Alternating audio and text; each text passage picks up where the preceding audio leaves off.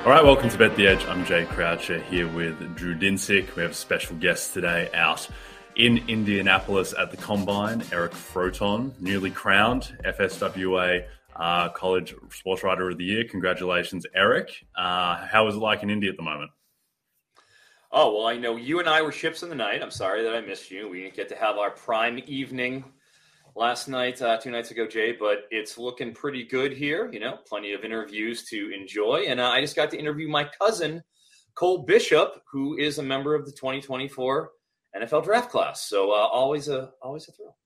Well, that's cool. Very cool. And congratulations again. Loved your insight all season long. And, even more than just winning the hardware, you guys were extremely profitable. If anyone was kind of tuning into the weekly breakdowns, it was, it was a great insight into the betting space with respect to college football. So appreciate you for that.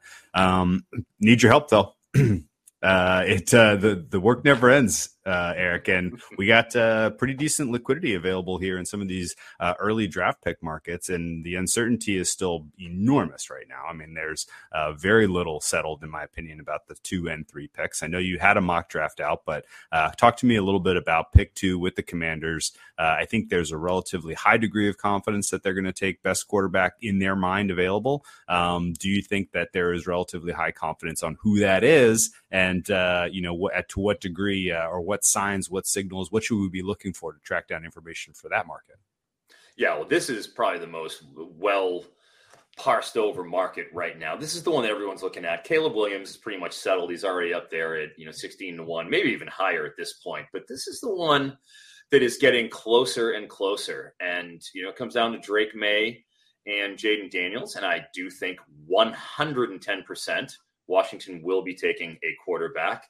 In my mock draft scenario, I went with Drake May. And the reason why I like him a little bit more than Jayden Daniels, or I should say, comfortably, is you have to factor in age. And Jayden Daniels, for the first 4 years of his collegiate career between Arizona State and then going over there at LSU, was a fairly, mundane quarterback. Wasn't somebody that was being thought about in even day 2 circles, heading into this last season, and then obviously just became a rocket ship and, simply took off the 90-plus explosive runs, most by any quarterback in recent, memory.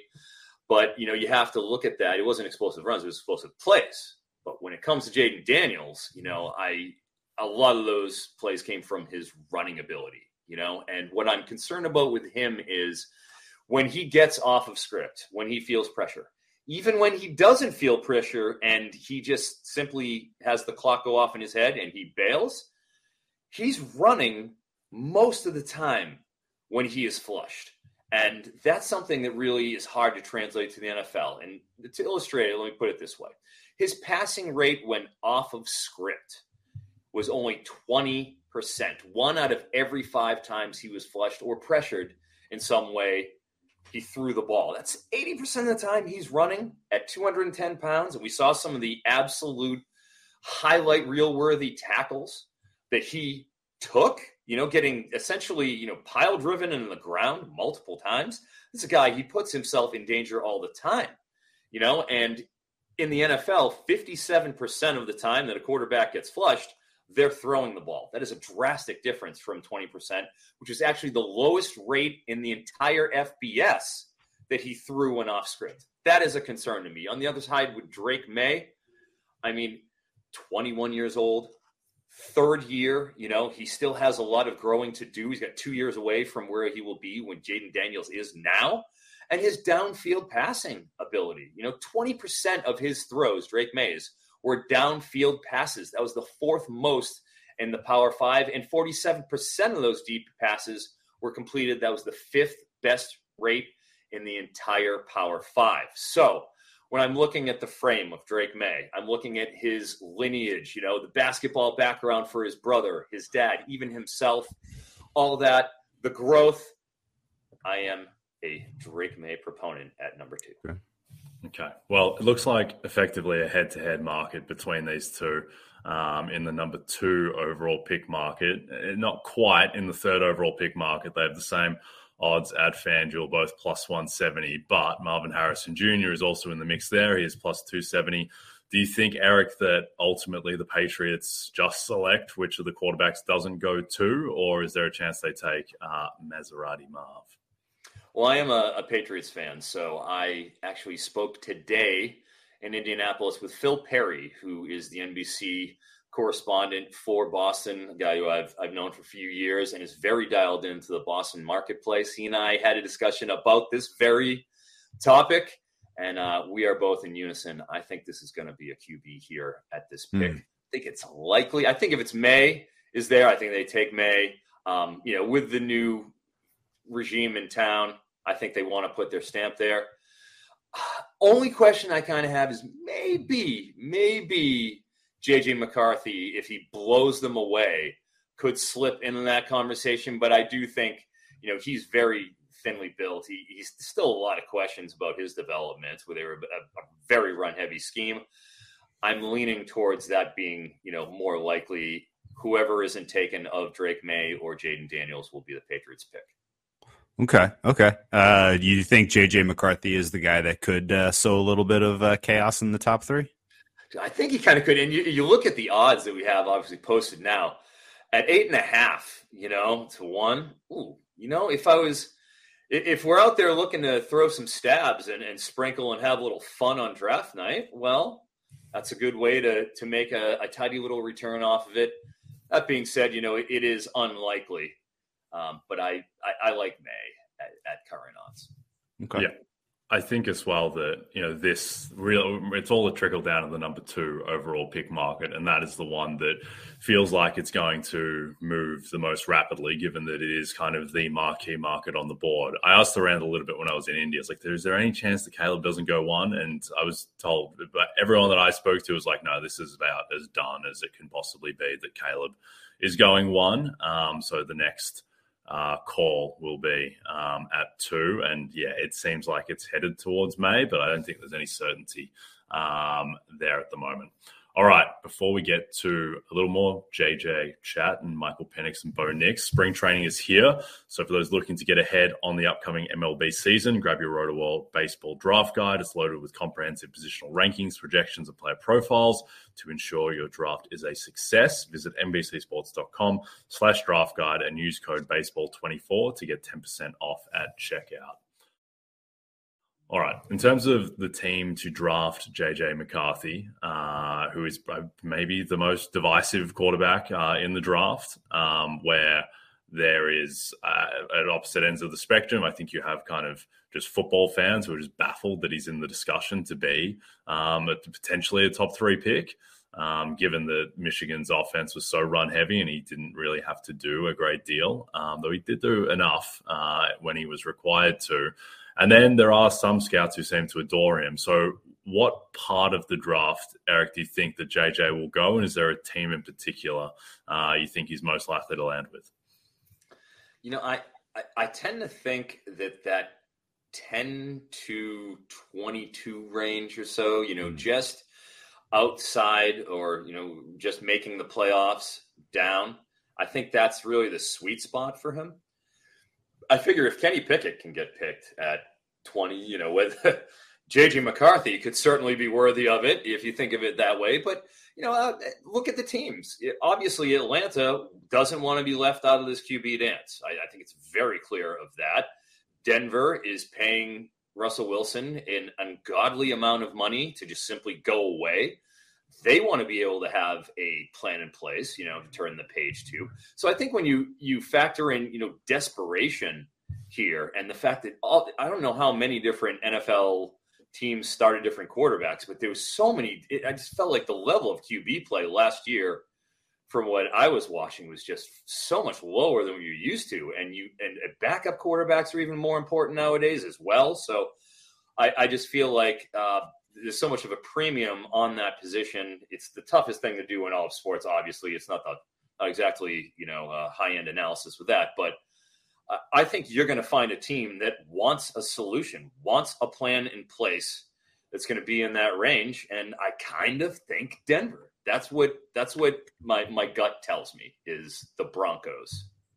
Okay. And do you think that through the process, McCarthy will get enough of because again, like this could be this could all originate from his agent, right? Like that's the way that the kind of cloak and dagger stuff works with information. Like his agent could just be in everyone's ear. McCarthy's going to go a lot higher than people think. He's going to go, yeah, everybody's got eyes for McCarthy, right? Like that's kind of sort of the undercurrent that everybody is talking about right now. And I don't have a solid source on why. I don't think it's not coming from a talent evaluator or a scout or a GM. Like that's coming from agents, right?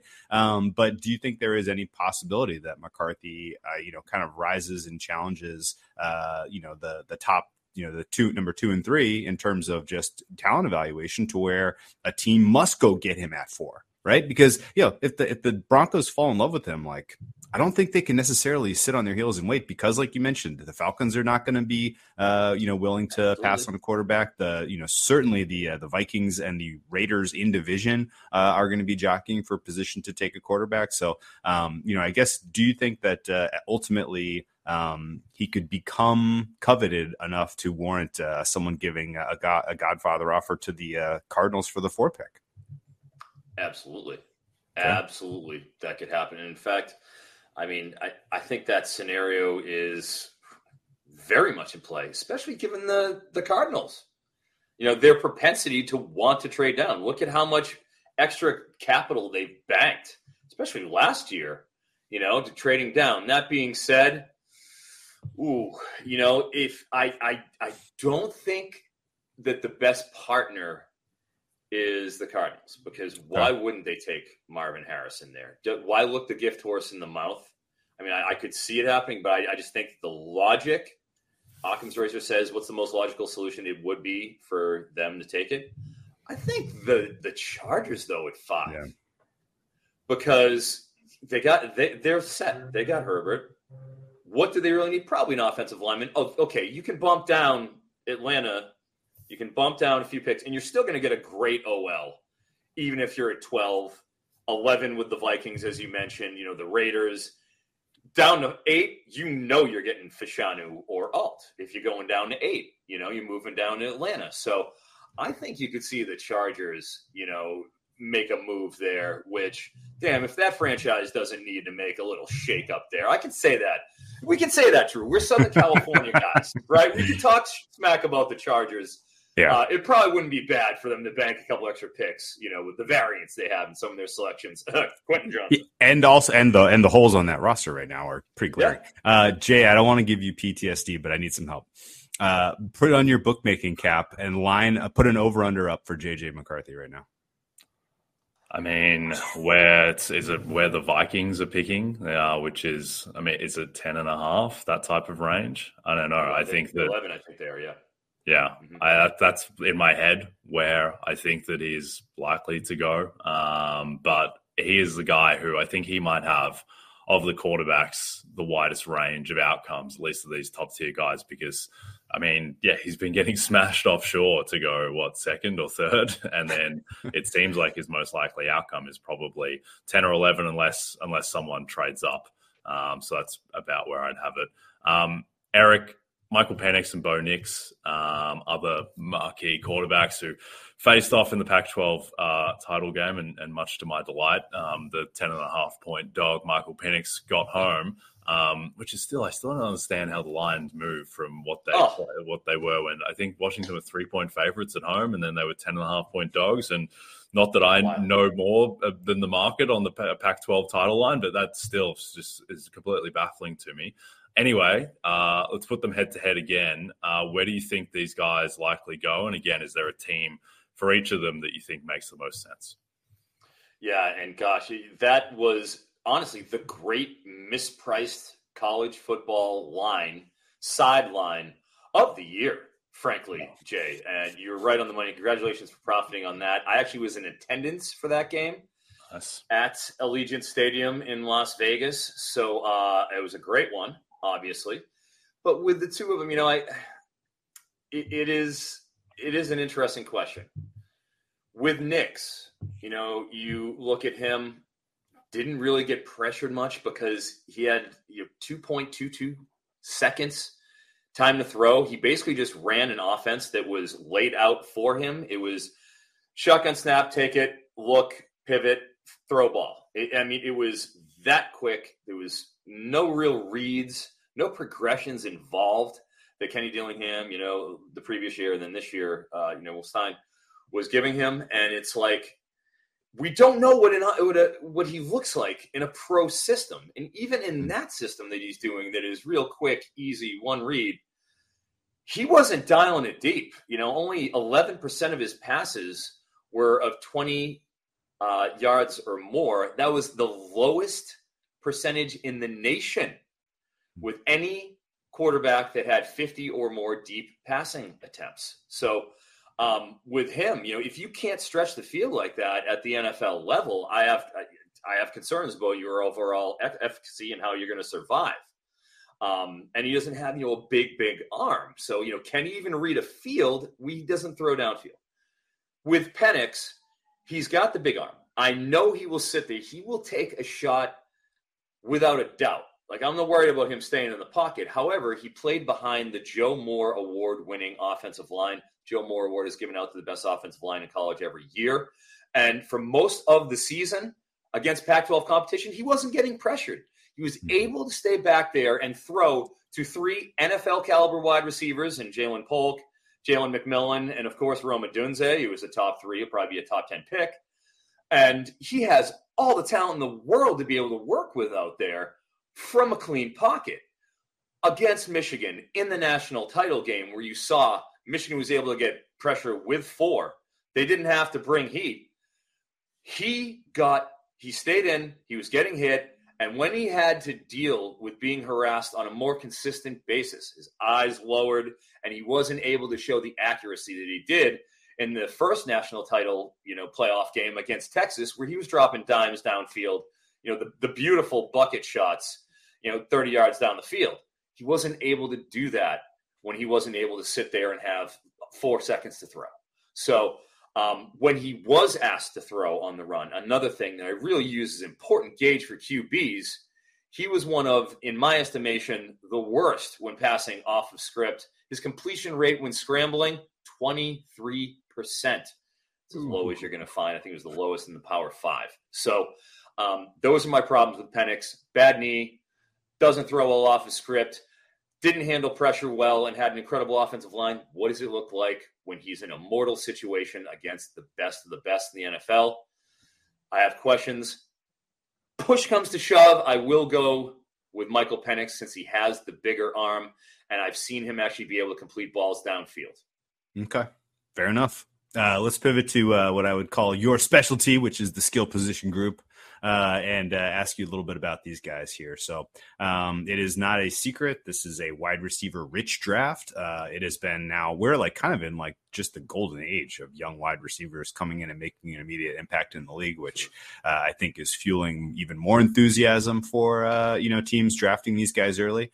Do you think that this is a pretty stratified group as is, or do you think the combine has the potential to reshuffle, the kind of the thinking on who goes when and where and finding potential suitors among all of these very talented wide receivers?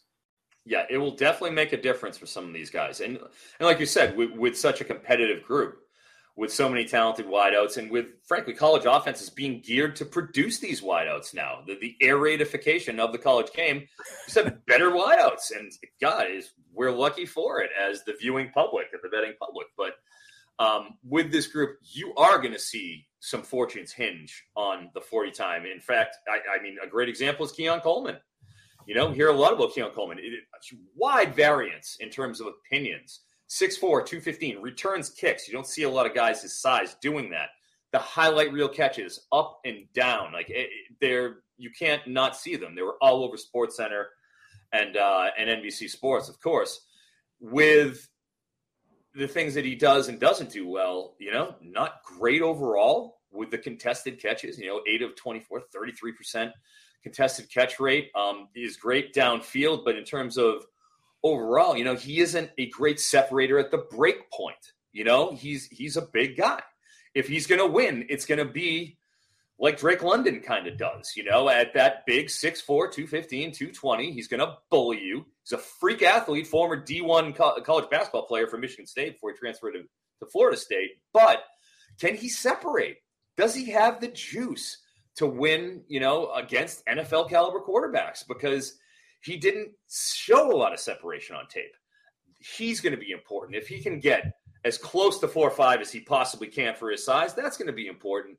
And then another guy maybe like Xavier Worthy, who his hands have been a little bit maligned, throughout this process and talking about him like, oh, is he a complete receiver? Well, he's the type of guy who could go out and hit 4.3, maybe even break 4.3.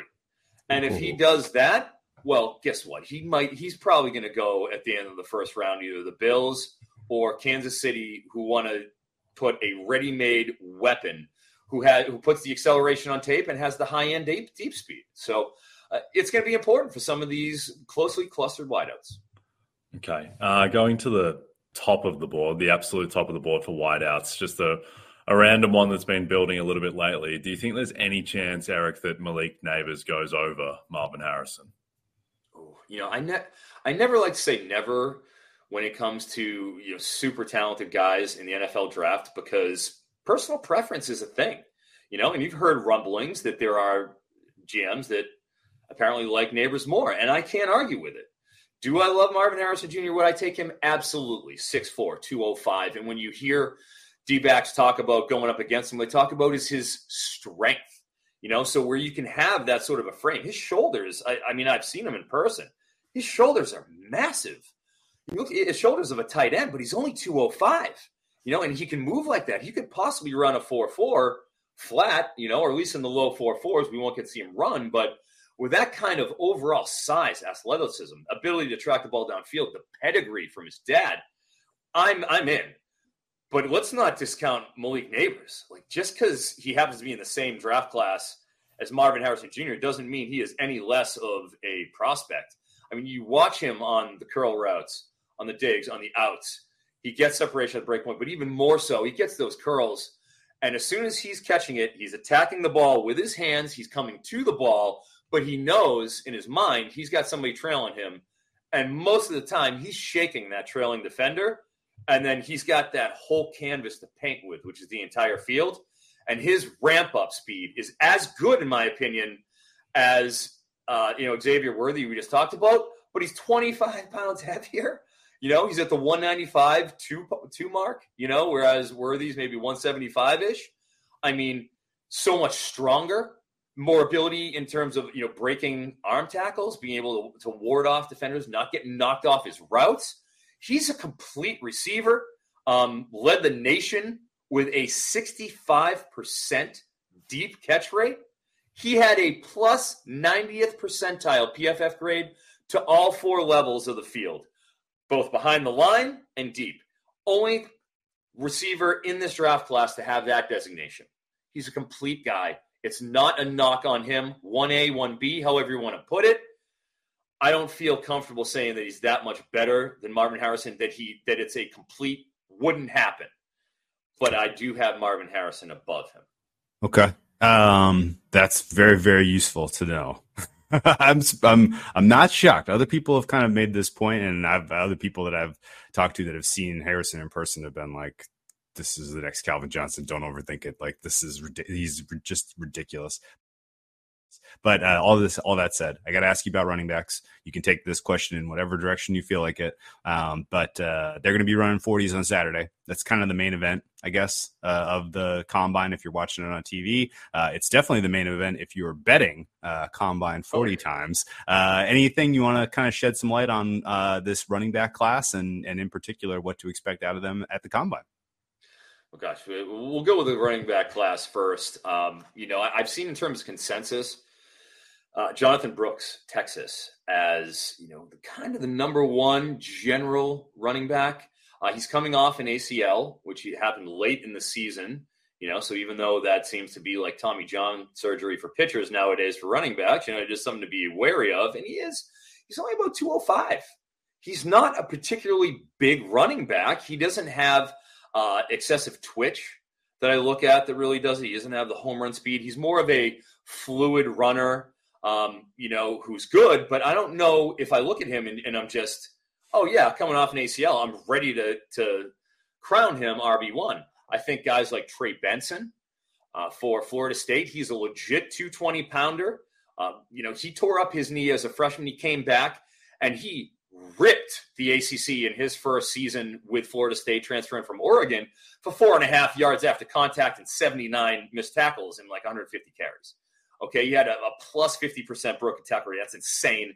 And he had one of the highest real analytics mile per hour scores on the field of any player in the country, regardless of position. So I think he hit almost 22.9, almost 23 on the gun. That's ridiculous at 220. He's somebody you're going to want to watch. He's currently lined. I want to say he opened real low. He was up there like 4.35. I think he's at 4.39. He's currently at 4.39 right now. Just to hear that number 4.39 at 220, it tells you something about Trey Benson. We have it like that is Jonathan Taylor. That is Breece Hall. You know, that is the rarefied air of sub 4.4. Sure. 40 time for a running back. So keep that in mind with Trey Benson. If there's somebody else to watch on the track, definitely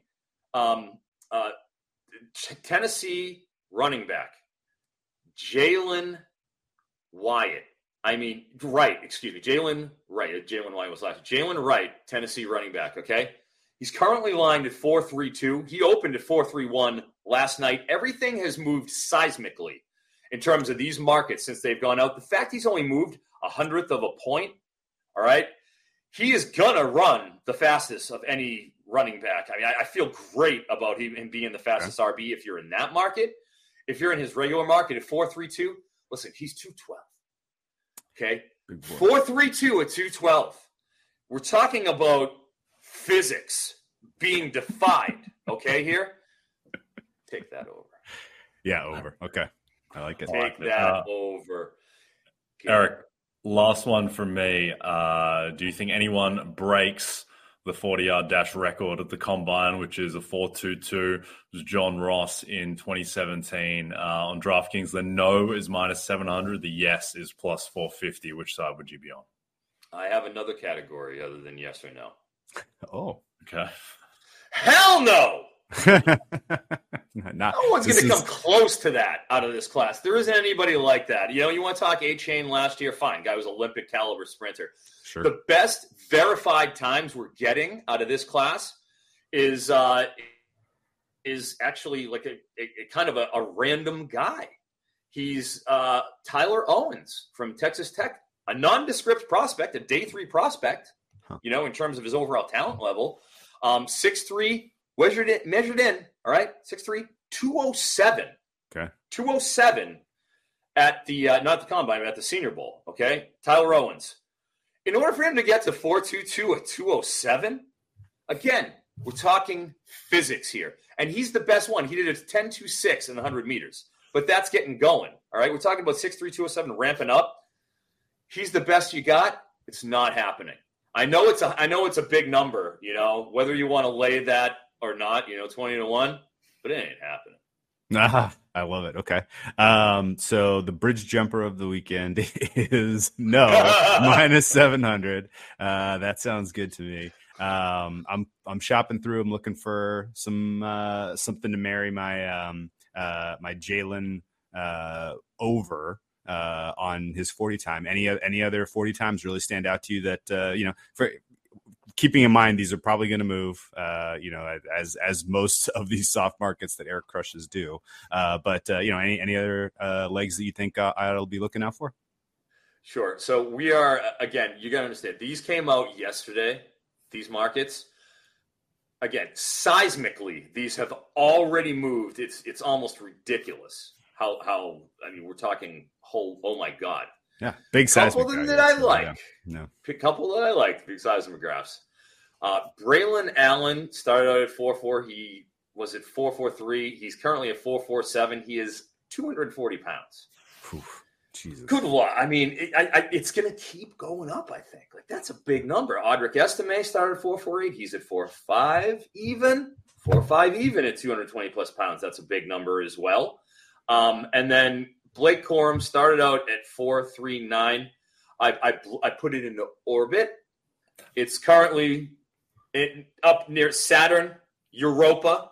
It's over there right now. The Blake Corum 4.39 line. He's at 4.46. Still think that's too low. Too low. You have to go higher. So I'm going over on what's left here. I don't see a lot of value on much of the unders. Okay. There you go. Well, I wouldn't want to book your action on these, Eric. These are very biddable markets, and I would definitely rather be on your side than the market side. So that is very likely good mail. All right, we are done. Eric, thank you so much for joining us. Can you tell people where to follow you on social media and what you're working on?